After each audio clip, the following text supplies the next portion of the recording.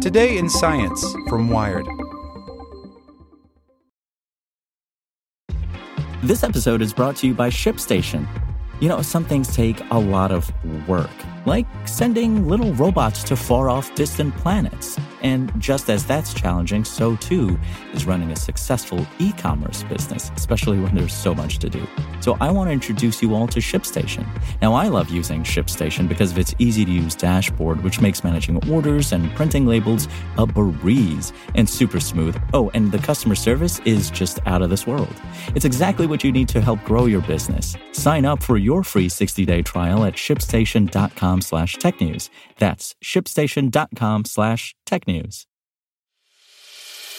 As a longtime foreign correspondent, I've worked in lots of places, but nowhere as important to the world as China.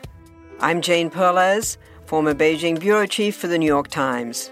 Join me on my new podcast, Face Off, U.S. versus China, where I'll take you behind the scenes in the tumultuous U.S.-China relationship.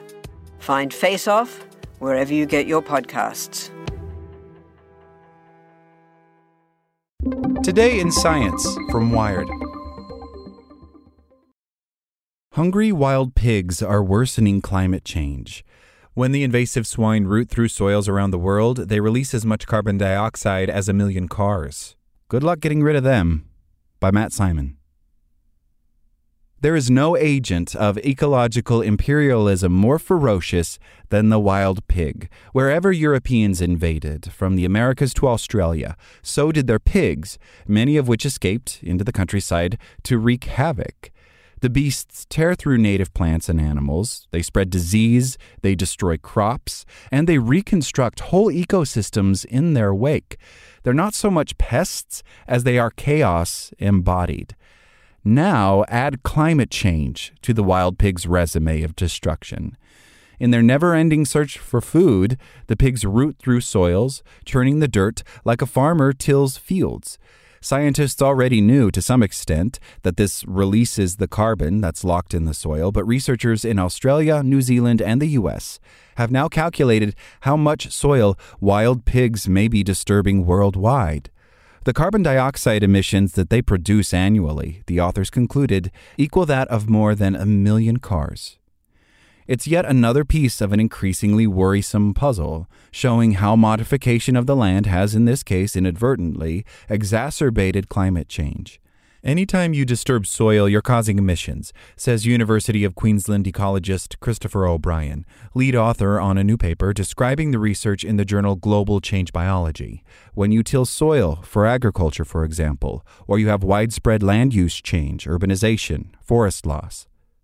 Given their domination of whole landscapes, pigs had to be making things worse, the researchers knew, but no one had modeled it worldwide. We started to realize there's a big gap at the global scale looking at this question, O'Brien adds. The researchers landed on their emissions estimate by aggregating several previous models and sources of data. For instance, one author had a model that mapped the populations of wild pigs around the world. Another had studied wild pigs in Australia and had data on how much the species disturbed soils. The researchers then pulled in estimates done in Switzerland and China of the carbon emissions created by wild pigs rooting around there. This patchwork creates inherent uncertainties. No model can pin down exactly how many pigs are in a given place at a given moment, for example. Also, different kinds of soils emit more carbon when they're disturbed. A material like peat, made up of dead plant matter that hasn't entirely decomposed, is essentially concentrated carbon, so it has more to give up than other soils. The amount of carbon loss also depends on the microbiome of the soil, the bacteria and fungi that feed on that plant material. Given this wide range of variables, the researchers simulated 10,000 maps of potential global wild pig densities, excluding the animals' native ranges across parts of Europe and Asia. In other words, they only modeled the places where the pigs are an invasive species. For each of these simulations, they randomly assigned values of pig-induced soil carbon emissions based on data from those previous studies. This allowed them to combine the variables in thousands of ways. Here's how many pigs might be in a given area. Here's how much land they'd disturb. And here are the resulting emissions. From these thousands of attempts, they were able to generate average emissions estimates. Their model showed that worldwide, invasive wild pigs are rooting through somewhere between 14,000 and 48,000 square miles of land. But they're not spread out evenly around the globe. While Oceania, the region that includes Australia and the islands of Polynesia, accounts for a tiny fraction of the world's land surface, it has a huge number of pigs. At the same time, the tropics are home to much of the world's peat. In certain parts of Oceania, like tropical northern Queensland, for example, there's this substantial amount of carbon stores, says O'Brien. The combination of the two means that, according to the team's model, Oceania accounts for 60% of total global emissions driven by rooting wild pigs. This estimate, they think, is actually pretty conservative. That's because they didn't model emissions from agricultural lands, which are vast, and which wild pigs are known to plunder for free food. They figured that technically this land is already disturbed and emitting carbon dioxide, so they didn't want to count it twice.